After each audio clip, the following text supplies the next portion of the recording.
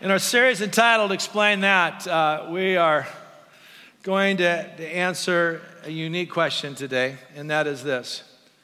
How did Christianity experience so much explosive growth in its beginning, and how do you know that Jesus Christ rose from the grave after his crucifixion?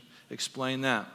If you're new with us on this series, this is an apologetic series. This is a series trying to deal with the tough, challenging questions that we face when we're trying to share our faith. And I'm assuming you're trying to share your faith with people, because that's what our mission is, to be sharing our faith with people.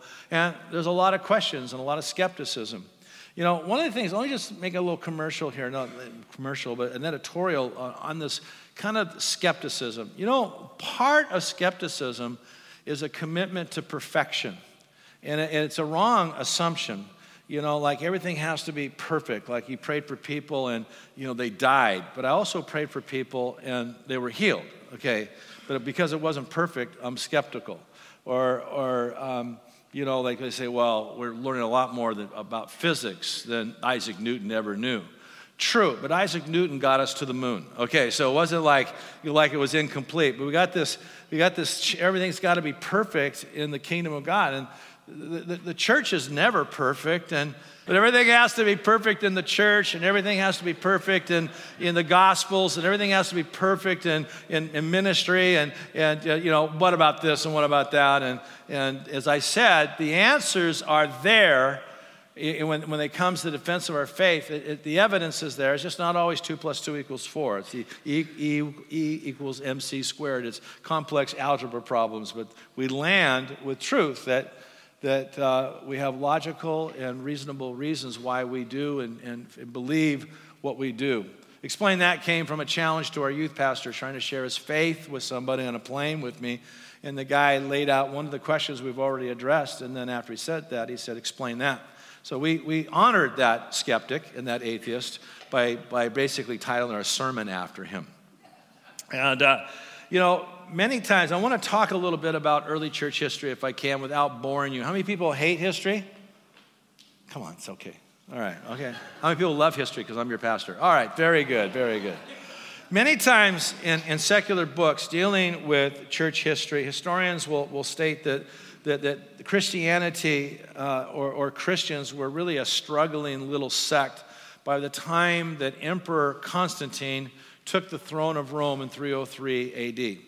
And because his mother was a Christian and he won a great battle where he saw a sign in the heavens of a cross and he declared his victory because of the sign he saw, that because of his influence, basically Christianity was forced now upon the population, and by coercion, eventually in 100 years, kind of Christianity became the religion of the day in the Roman Empire. It didn't quite happen that fast. It happened really under a guy named Justinian in the early 6th century. But Constantine did pass an edict called the Edict of Milan, which was an edict of tolerance, so that he shut down all the persecution of the church, and he allowed Christians to function with a clear conscience. In that is that he was actually very favorable to the church. Whether he was a Christian or not, there's a lot of debate on that. I want to get into that. But one of the interesting things, just to show you that this statement that because an emperor pushed Christianity forward, and how that's probably not true at all, was what happened in 323. What happened in 323 was really the first council of bishops coming together officially, where the Roman emperor actually was involved. He listened to the discussions. And it was called the Nicene Gathering. And in that, when they got together, they created what you know today as the Nicene Creed, which are quoted in many traditional churches, dealing with the nature of who Christ is, that he was always God, he was fully man, but he was also fully God, and he always existed with the Father. And that was a great discussion because there was a heresy in the early church called Arianism, that Jesus was created. Actually, it's the root system, a belief system of, some of you may know, the Jehovah's Witness particular movement. And that particular doctrine was being really challenged by presented by a bishop by the name of Arius. That's why I call it Arianism. And so the church brought together as a council. Now, why was the emperor so concerned about that? He was so concerned about that because this doctrine was ready to divide his empire in half.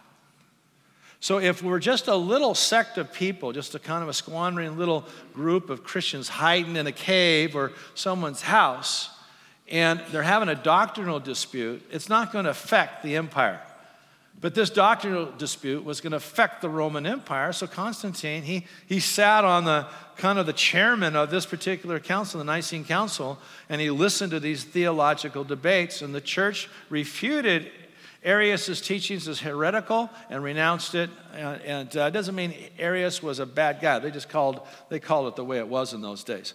And came up with what we know today as the Nicene Creed. So let's talk about what was it about these Christians. Why was Christianity so spiritually explosive in the first century? The thing that we have to agree with, all of us, whether you're a skeptic, an atheist, an agnostic, is that the church exists today. You can't stop it. It's everywhere you turn. It's all over the world. They can't stop it even in places like Iran or Afghanistan. And I'll just tell you right now, in Kabul, we have a church in Kabul with 300 plus believers. 20 years ago, they used to kind of meet in, fruit markets and share scriptures as they were handing each other fruit. But more and more Afghans are getting saved. More and more Iranians are getting saved all the time. We have a refugee church of 100 Iranians in Hamburg, Germany. God's just moving by the power of His Spirit. You can't stop the church. It's present everywhere you turn. Whether it's huge like in America or South America or in houses and caves around the world, the church exists. It's like bumping into it like a pinball machine. You just can't escape the presence of the church. Well, how did it get here? Well, let me give you just a few natural things that took place. Because there's interesting scripture in Galatians 4:4. It says, in the fullness of time, God sent forth His Son. In other words, God uses timing in world events to bring about His purpose. Classic example of that is the Gutenberg press, where we got the printed word. That came out at the same time as the Reformation came out, and the two joined together, so the Bible was published now in the common language of people. That would never happen before in church history. 1,500 years of church history, it was in Koine Greek, or it was in Latin, and so if they didn't know those two languages, it had to be interpreted and read to them. But now I could read it in my own language. And so the printing press allowed that to take place. Everyone had Bibles, and we became Protestants, and we became Bible thumpers, and we became people who stood on the Word of God. The fullness of time, God used that. Another place where God used it, He's used modern air travel and modern technology. There are times, because of my international ministry to the body of Christ, that you don't know this, that between weekends, when I preach to you, I preach all services, sometimes I've been around the world and back by next Sunday. Where where were you this last week, Bob? What'd you do Wednesday? I was in Nigeria. Okay, I got back. That's how close the world is. You can fly straight to Atlanta from here, from Atlanta straight to Lagos, and bam, you're there. It's a small world. I could FaceTime missionaries. I do intersecting, conversations with missionaries all the time on FaceTime, and we're coaching them and encourage them. What do you do in that office of yours? That's one of the things I do. I encourage leaders face to face because I can see them now, just like the Jetsons. How many people, boomers, remember the Jetsons? Well, it happened. We are the Jetsons, okay? Okay, so God used that technology to bring the world closer. One of the reasons why terrorism has increased is because technology has threatened some of these cultures that used to be isolated from the influence of the gospel. And now they're with Western civilization and the culture of the gospel, it's getting confronted and they're very threatened. I heard Benjamin Netanyahu live share on that particular concept. And so it's part of the reason why. But there's things that happen when the church was birthed that we got to understand why we exist today. First, Jews, because they had dispersed around the world because of the Assyrian invasion and the Babylonian invasion, Jews, a lot of people don't know this, made up about 7% of the population of the Roman Empire all over the world. And of course, Christianity started in the context of Judaism. It started, of course, Jesus ministering in Nazareth and Jerusalem and in Israel and Palestine and that particular area. And the first believers were Jews. And really at the beginning, all those things in Acts 2, Acts 3, Acts 4, mostly it's all Jews getting saved and added to the church. It was a Jewish church. It hadn't reached out to the Gentiles yet. They hadn't quite figured out that. And God helped them in Acts chapter 10 with the vision he gave to Peter. And so it spread out from there. But it started with a large population of people. So that's why Paul goes to the synagogue when he preaches. There's a number of reasons why he did. Because first, he was giving the Jewish people first right of refusal, using real estate language to present the gospel. For it's the power of God to salvation, he said in Romans chapter 1, to all who believe. First to the Jew, then to the Gentile. Okay, so he gave them, this is a covenant God wants to make with you. This is the Messiah that was promised hundreds of years ago in the Old Testament. And he's now alive. He's now been revealed to us as the person of Jesus who died for you, rose again from the dead. And now you have an opportunity to embrace the Messiah you've hoped for. Okay, that was one reason, but what people don't know is there was a strategy to that, because in the Roman Empire, also in the fullness of time, there was a whole movement of burned out, skeptical Greeks and Gentiles who were burned out on polytheism and idolatry and mythology, and they were hanging around synagogues wanting answers. They weren't necessarily fully proselytized into Judaism, but they were called God-fearers, and that's where they were hanging out. So Paul going to a synagogue would be like me in the 60s going to a coffee shop where everyone was a bunch of philosophers. Okay, and I'm going to talk about Jesus, part of that philosophy, because that's where the seekers are hanging out. So there was an evangelism strategy. Come on, how many people want to go fishing where everyone's saying no one's biting? Okay, there's no fish biting. Let's go to a place where people say the fish really bite there. And they were biting at the synagogue, and that's why Paul went to that. They were hanging out. And you notice the stories in the book of Acts. He has a few Jews that believe, and he's got some believing Gentiles that follow him out, and all of a sudden a church is formed. Great strategy. I can see Paul working with his team. So what we're going to do, we're going to hang around that synagogue for about 5 or 6 weeks. They are going to kick me out. Okay, but when we do, we got some converts and we got some Gentiles been hanging around the fringes there. We'll form our first church plant team with them. That was the strategy. And of course, that happened all over the Roman Empire. The other thing that took place was this thing called Pax Romana. Pax Romana means Roman peace. Roman peace means that from Jerusalem all the way to Britain, there was peaceful transition of travel from city to city. That may not mean much to you in the day you live, but in those days, it wasn't like we're the nation of this. We're a nation of city-states. And the cities were at war with each other. So travel from point A to point B was very difficult. We went on our 40th anniversary, and we visited on a cruise about 7 countries, and one was Olympia, Greece, where the Olympics were held for 1,200 years. And what I didn't know this, is that the games were originally designed to settle war disputes. And so all these athletes would come together and do 4 events that were tied to war: running, throwing, jumping, and wrestling. And every athlete had to do that. I mean, he had to run a marathon, he had to wrestle, he had to throw a discus or a javelin, he had to do warfare things. And when my athlete beat your athlete, then we could settle down to have some peace terms about our conflict that we had. It was to settle wars between city-states. But when Rome conquered everybody, that was all gone.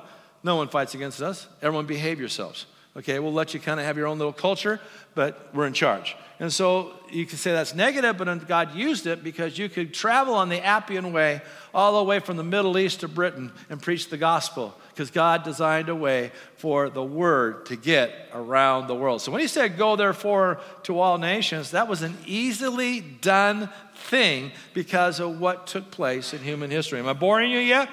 No. All right, here we go. The apologists. There's another reason why we have church today. This just didn't get here, by the way. What apologists? These were guys, remember that the early church was made up of slaves, They were made up of children, made up of women, made up of a few men, and it was a straggly army at the beginning. That's why Paul said, you see your calling, that not many noble, not many mighty, not many wise are called. Now, what happened in the 2nd century, though, is that these apologists rose up, men like Justin Martyr, Tertullian, and others, who actually began to write basically a defense of the Christian faith to stop the emperors from persecuting to the Caesars themselves. Okay, and so what happened is that all of a sudden the gospel started entering into the intellectual class, and all of a sudden the intellect started getting saved and started adding to the church. Now, Paul said, all those of Caesar's household salute you when he was in prison, because he was ministering to people in Caesar's household. He was winning people to Christ out of Caesar's own family.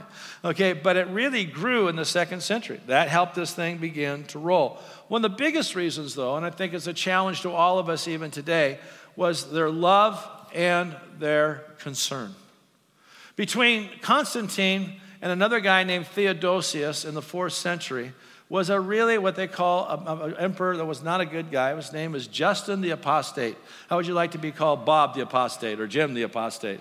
Okay, basically Bob the Backslider. Okay, what he did, he started erasing everything that Constantine did, and he wanted to return Rome back to its heathenism. He wanted to kick back against Christianity. But he wrote this. He said, atheism, and that's what they called Christians in those days. You were an atheist. Say to the person next to you, you're a good-looking atheist. All right, very good. Good-looking atheist. Atheism has been advanced through the loving service, and he started naming all the things that Christians did in loving people. And their love and concern for their neighbor rocked the Roman Empire, that an emperor says, man, these atheists' love and concern, I mean, I can't stop it. I can't stop it. And then, of course, then we have the whole issue of persecution. Now, a lot of you have seen pictures of a bunch of people in white robes on the floor of the Colosseum with a bunch of lions tearing them up or going to tear them up. Have people seen pictures like that? You know, I've been to the Colosseum twice. In both tours, they said there's no record in Roman history of Christians ever brought to the Colosseum. So it looks good on a track and stuff, but it probably didn't happen. That doesn't mean they didn't get thrown in the circus, but there were other stadiums by which that took place.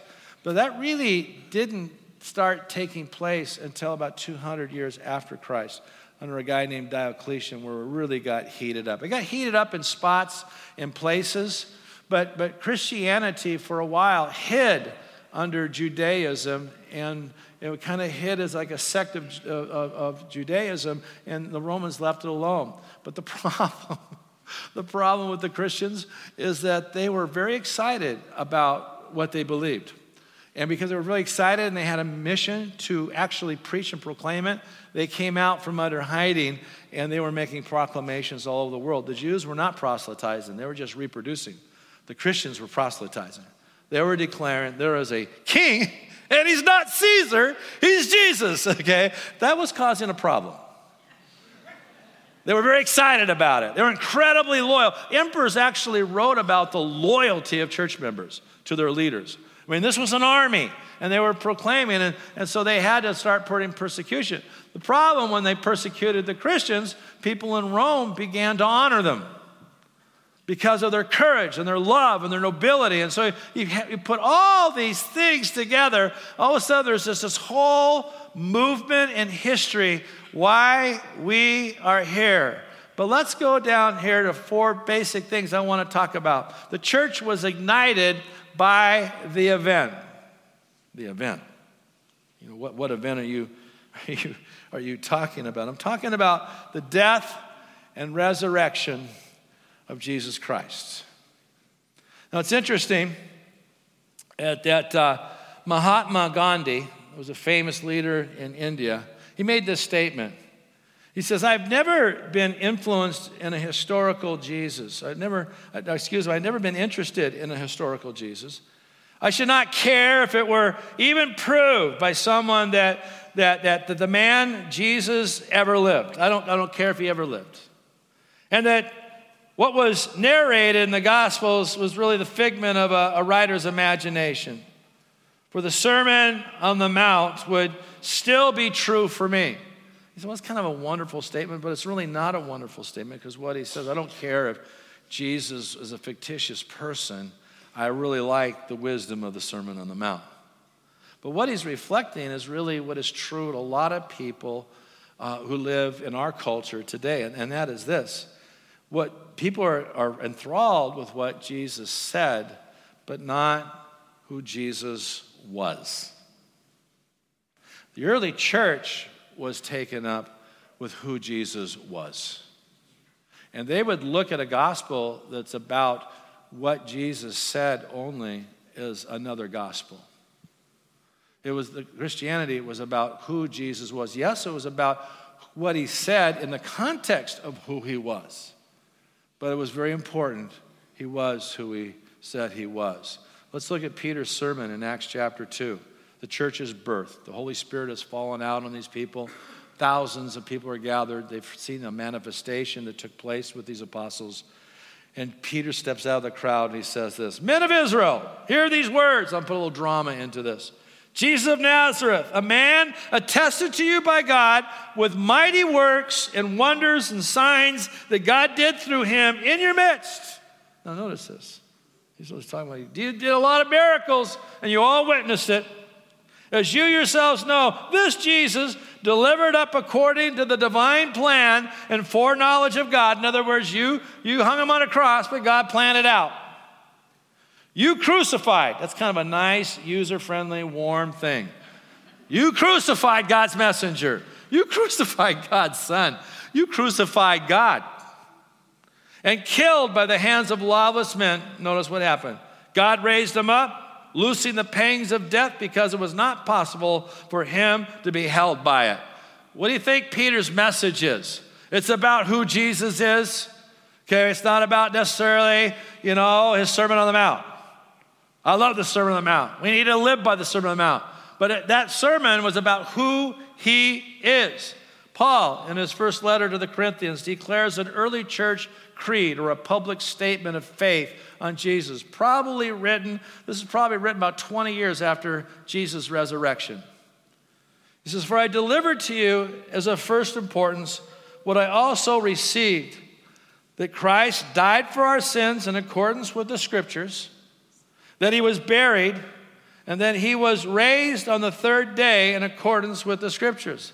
Very basic, very basic. Now, of course, this early creed, this statement that Paul makes, really makes Christianity unique. Unique in what way? Well, I think Bruce Shelley, who's a church historian, says it's best. He said Christianity is the only major religion to have at its central event the humiliation of its God. You see, the weakness of the gospel is the power of the gospel. This is what we got to understand. The weakness is his power.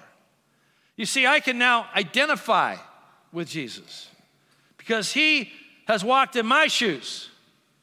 He has suffered injustice as I have suffered injustice. He has gone through pain as I've gone through pain. He's had his heart broken like I've had my heart broken. Not only that, I could identify with this guy because he seems not to be about himself. He seems to be for me. And I'm drawn to this. But not only that, in his weakness, just like I am weak, he overcame that weakness by the power of the presence of God in his life. He was raised from the dead. I want to get a hold of this thing. But it's the only religion where, the leader's not just caught up in a whirlwind or, laid in some holy estate for 20 days. I went to one particular Eastern cult when I was a deceived person. They said he was divine because he didn't decay for 20 days. I don't know if he had formaldehyde or something on him, but, But the issue is this, is that Jesus suffered humiliation. It's the only religion in the world where its leaders are humiliated as a criminal. But then, of course, he's raised by the power of the Spirit. He's raised from the dead. Christianity hangs on the fact of the resurrection. It hangs on it. The early church was ignited by this reality. Lee Strobel says this: I went to a psychologist, I think, I'm going to give you the next quote here. I went ahead of myself. I think fundamentally the question of whether or not Christianity makes sense, whether it withstands scrutiny, whether the evidence supports it or hurts it, always comes down to the resurrection. That is what we hang our faith on. Everything we sing about today, everything we're experiencing today is a result of the resurrection. Strobel also went on to say this: I went to a psychologist friend and said if 500 people claimed to see Jesus after he died, it was just a hallucination. He said, my psychologist friend, he said hallucinations are an individual event. If 500 people have the same hallucination, that's a bigger miracle than the resurrection.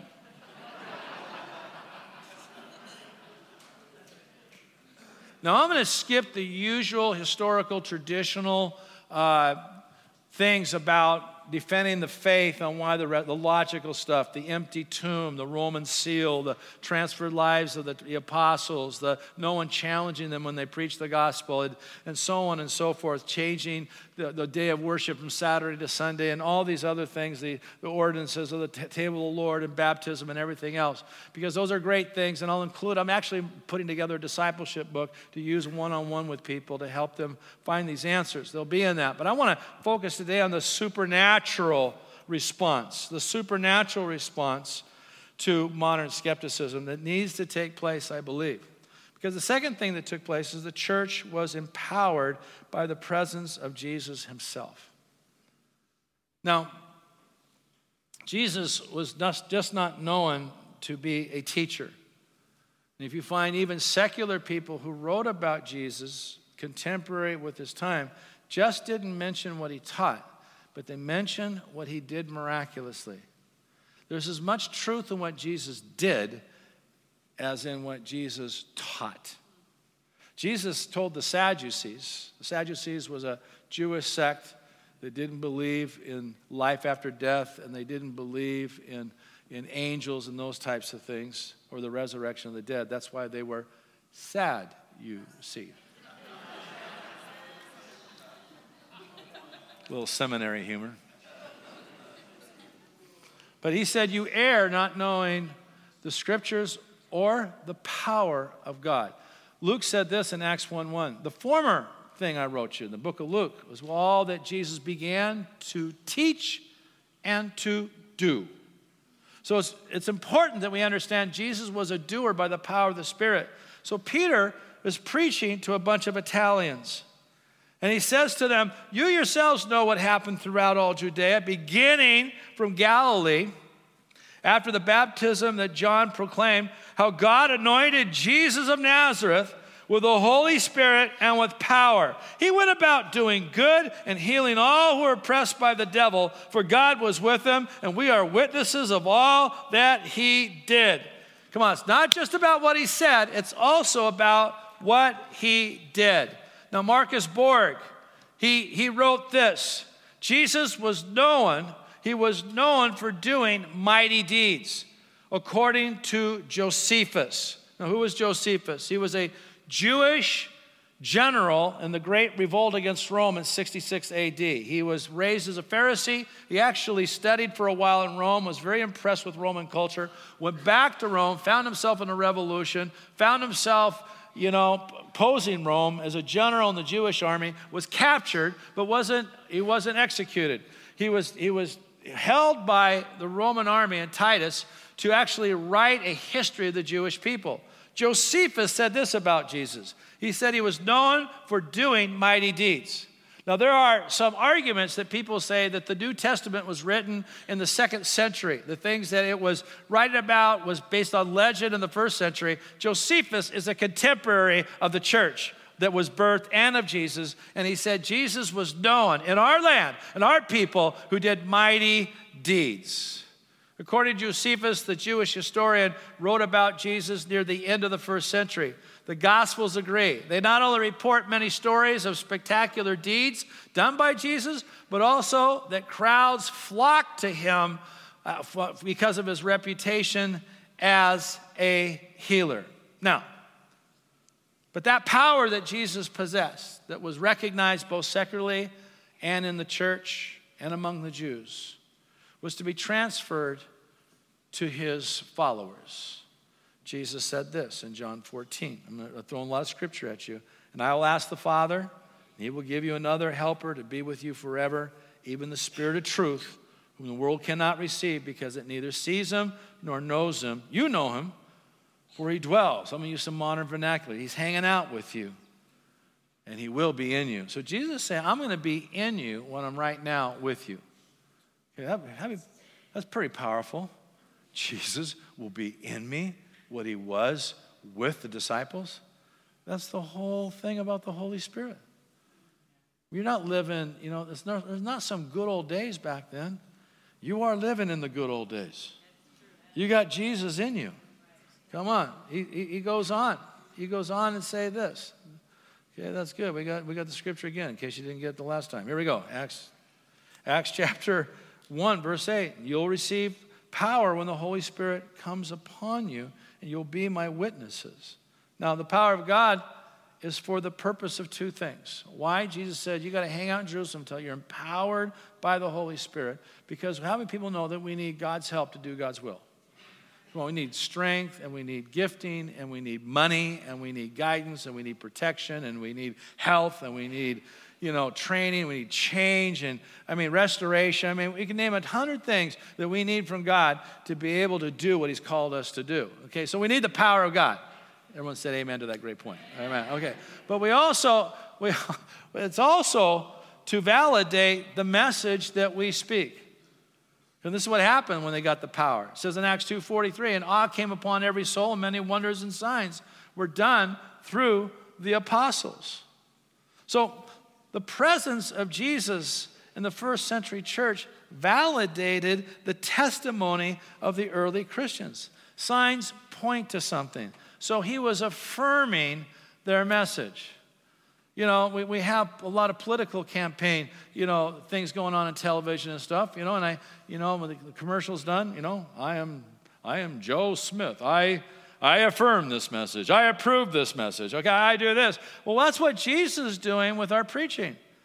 Well, there's Jesus. He died for you and rose again from the dead. Let's pray for the sick. People get healed. Jesus is saying, I approve this message. That's what he's doing. I approve this message. He's not approving the instrument. He's approving the message. This is the big trouble we had in church history. We think the messenger and the message are the same. They're not. The messenger and the power are the same. They're not. God's approving, not me. It's the message. It's the message. I approve this commercial. Of course, I love what people say. I get tickled on commercials and what people say. I like when people say to me, Bob, I want you to know I'm really real. And I feel like saying back to them, that's so good. I kind of like being a hypocrite. I kind of like being dishonest and phony and a real candidate with integrity, which means the other one doesn't have integrity. So it's character assassination instead of dealing with principles and philosophy. Oh, I'll get off that soapbox. Here we go. Here's some confirmations. There's 5 supernatural confirmations that shows us the power and the present reality of the resurrection. The first, very interesting. I bring this up. The miracle of actually speaking in tongues. Now, here's an interesting scripture. This Jesus, this is what Peter's saying to the same crowd as soon as the church is birthed. This Jesus, God raised up, and of that we are all witnesses. Now notice this. Notice this. Being therefore exalted at the right hand of God, and having received from the Father the promise of the Holy Spirit, he has poured out this that you yourselves are seeing and hearing. Now, one of the things that I've seen, and I've read a lot of apologetic material, that I've never seen anybody use is the gift of speaking in tongues, so a supernatural language and prayer that God will give a believer, that is evidence of the resurrection of Jesus. And I think because many of them believe that those things ceased at the first century or when the Bible came, they don't use that as a tool. But Peter is saying The reason why you can know that Jesus is at the right hand of the Father, he just poured out what you just witnessed, is what you're seeing and hearing. What were they hearing? They were hearing 120 disciples speaking in other languages than Hebrew or Aramaic from the language of the nation they came from. And they were glorifying God in a known language that they knew. And they knew they were Galileans, and they were speaking with a perfect accent. Now, throughout church history, this has happened over and over and over again. At the beginning of the 20th century, there was a Pentecostal movement and a revival that really started in Topeka, Kansas, in the United States, and kind of rolled over to other places like Azusa Street in Los Angeles. But in 1900, on a New Year's Eve night, there was a Bible college student by the name of Agnes Osmond. And Agnes asked her Bible college teacher, would you lay hands on me that I would receive the fullness of the Holy Spirit? I mean, she was a Holy Ghost lady, loved Jesus, but she wanted more. Everyone say more. We all want more. And so they laid hands on her, and she started speaking in another language. Now, they say that she spoke in Chinese. And they took pictures of Chinese figurine letters that she actually wrote out in Chinese. And then at times, other Bible college students were getting filled with the Spirit like that and started manifesting the same thing. Some of them could only write in French. They were writing in French. So they were actually writing in foreign languages that they didn't know. I mean, it's cool stuff. At the Azusa Revival, there was a teenager by the name of Kathleen Scott. And the Azusa Revival had about 3 or 4 meetings a day. And in between meetings, there was a prayer meeting in a place called the Upper Room. And, so this guy came into the livery stable they used for a church, and no one's in there, but he hears everybody upstairs. So he walks up the staircase because they were up in the upper room and praying, and then someone would ring a bell, and everyone would kind of usher down for the meeting. Well, when he ushered the bell, he's at the top of the staircase. This girl, Kathleen Scott, she points his finger at him, and she starts speaking in tongues. And he grabs her arm, runs her down the staircase, runs her up to the front of the church, and he says, everybody listen to me. I am a Jew, and I am a professor in a university. And what I do is I go to Christian churches to use the sermons of pastors against Christianity. I came here in LA under an alias name. No one knows me in this city. This young lady just spoke to me in perfect Hebrew. She told me who I am and what I'm doing here, and I need to repent before God.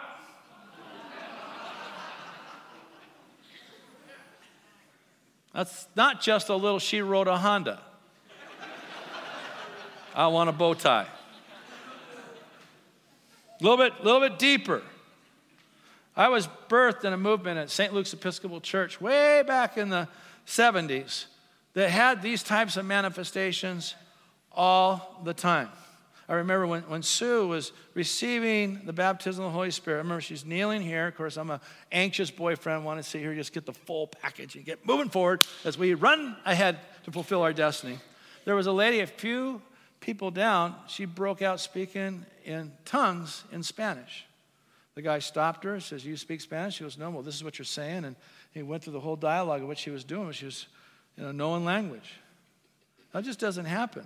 That's happened here at City Harvest Church.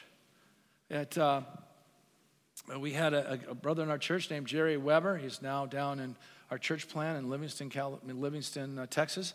And Jerry's a good old guy. He was a drug addict for 30 years, hardcore drug addict.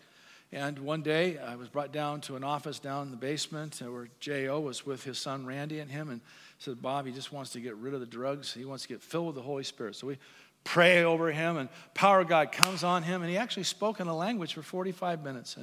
And Jerry is just a good guy. I mean, I'm just going to say he's a good old boy. He is a good old boy. And he was a janitor after that. He never did drugs again, by the way. He was completely delivered from drugs.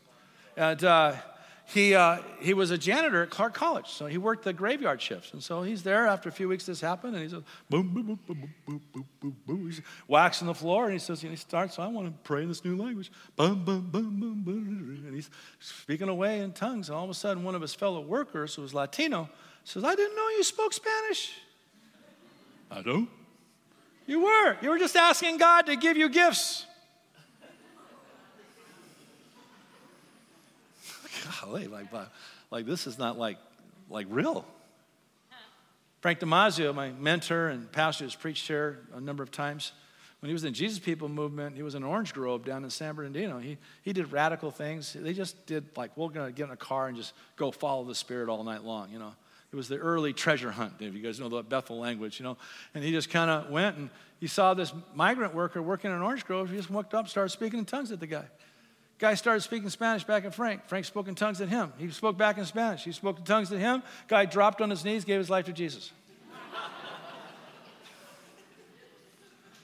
Now, this is not something that you see in textbooks sometimes as part of the evidence of the resurrection, but it's absolute evidence of the resurrection. And so if you have this gift, you have the expression, every time you're in your prayer closet, you are confirming the resurrection of Christ in a real way. How about the miracle of prophetic revelation? If all prophesy, Paul says, and an unbeliever or outsider enters in, he's convicted by all, he's called to account by all, the secrets of his heart are disclosed. It's a little bit more than, thus says the Lord, I love my people. I mean, his heart's being read. His secrets of his heart are being exposed. And so falling on his face, he'll worship God and declare that God is really among you.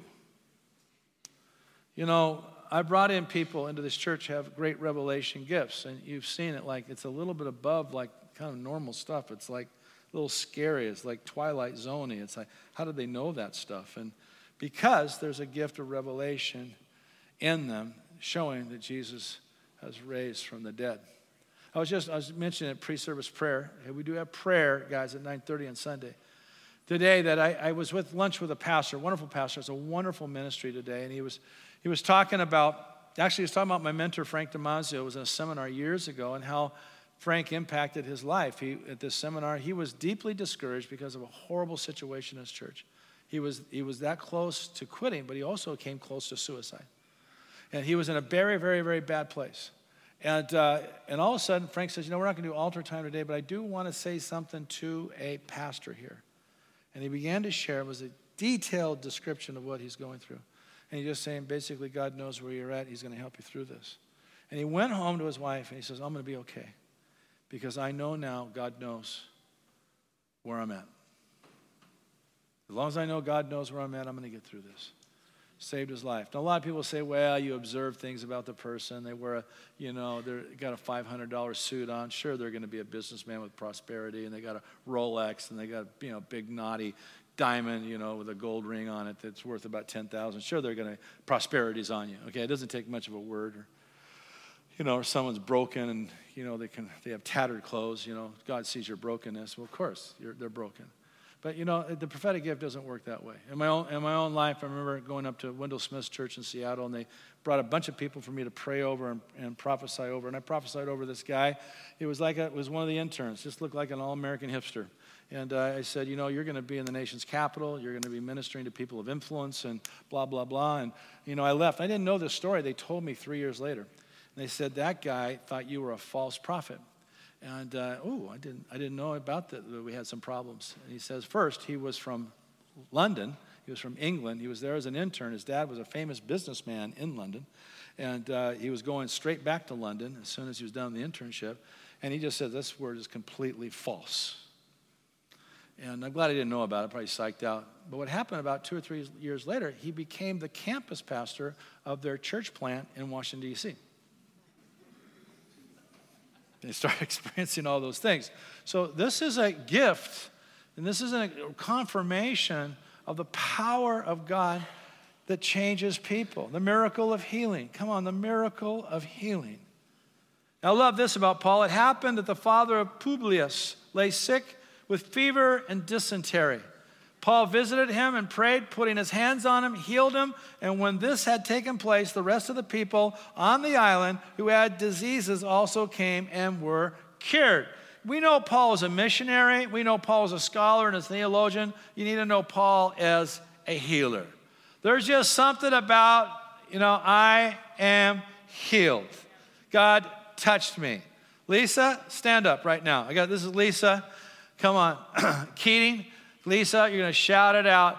What happened about 2 weeks ago? You were diagnosed with what? Well, I had my annual mammogram, and I need just a little history. My sister was diagnosed 7 years ago with breast cancer, and she's cancer-free. But so I went in, never had a call back, and within hours I had my results because it wasn't good, and they saw something on the right side. And so, referrals and things went flying because they needed to get me in as soon as possible, but they couldn't get me in for 10 days. So that was the longest 10 days. And I had lots of people praying. And I went in and they did the mammogram first. And they said, we don't see anything. And this is what we saw in the first one. And there's absolutely nothing in the second one. And so I know God.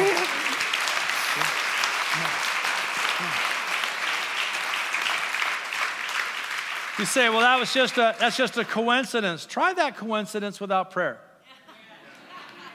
Just try that without prayer. Then there's a miracle of exorcism. I know that we don't talk much about exorcism because we live in a world where the middle world of reality of angels and Satan and demons and fallen angels and what Paul called principalities and powers are not a reality to our Western mindset. But they are in many, many pockets of the world. They're an absolute reality. And here's my hypothesis. When God comes with waves of power, because we've allowed mixture and stuff, we are going to see things take place where all of a sudden, like, what was that manifestation? Because when Jesus comes in, Satan has to come out. We were at a youth camp in my earlier years where a rebellious kid with a blind eye was miraculously healed at this camp. He was a rebel. He was a pill to work with. And so we did this beach walk, So a kid got healed, blind eye. Kids, well, I'll accept Jesus, and big revival. So we're going to have our little nightly beach walk. And our kids were all gathered outside. And all of a sudden, the kid that got healed started squirming in the gravel like a snake. Like, what's that all about? When Jesus comes in, guess who gets to come out? Satan. So it's a miracle, but here's the miracle. The miracle is immediate change. The miracle is immediate deliverance. A miracle is when people are set free. There was a church in Redondo Beach, California, the Jesus People movement called Bethel Temple. And this is before the Bethel of Redding. It was Bethel Temple. And they had what was called the 30-second cure.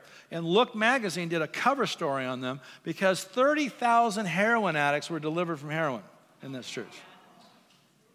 Come on, people. Come on, people. And then there's the miracle of transformation. Come on. Paul said these things, which are just powerful. Notice this. Or do you not know?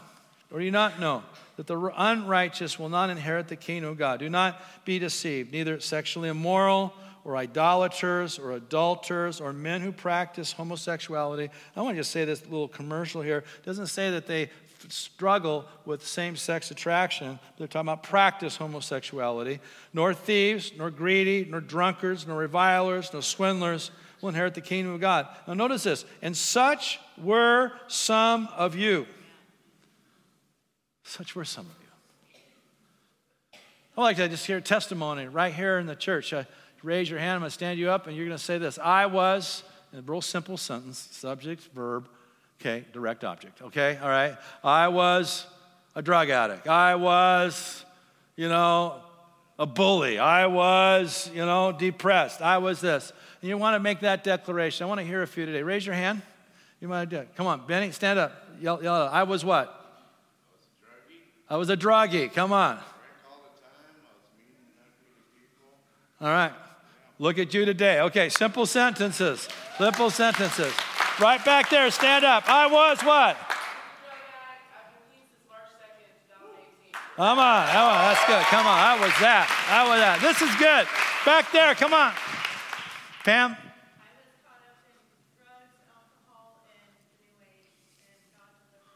Come on, such were some of you. Such were some of you. Come on, Jan, stand up.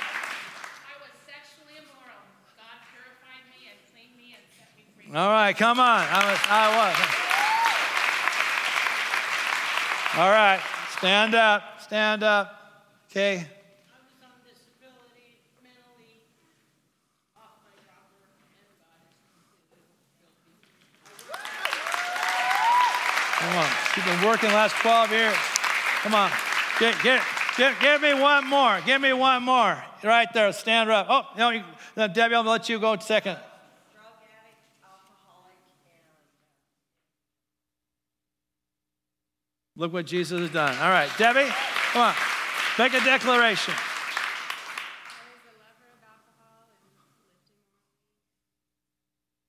Lover of alcohol, lived immorally, now I'm set free. All right, one last one back there. You got to get it in. I was an alcoholic, but you're not today. Come on. That's good. Let's stand to our feet right now. Come on.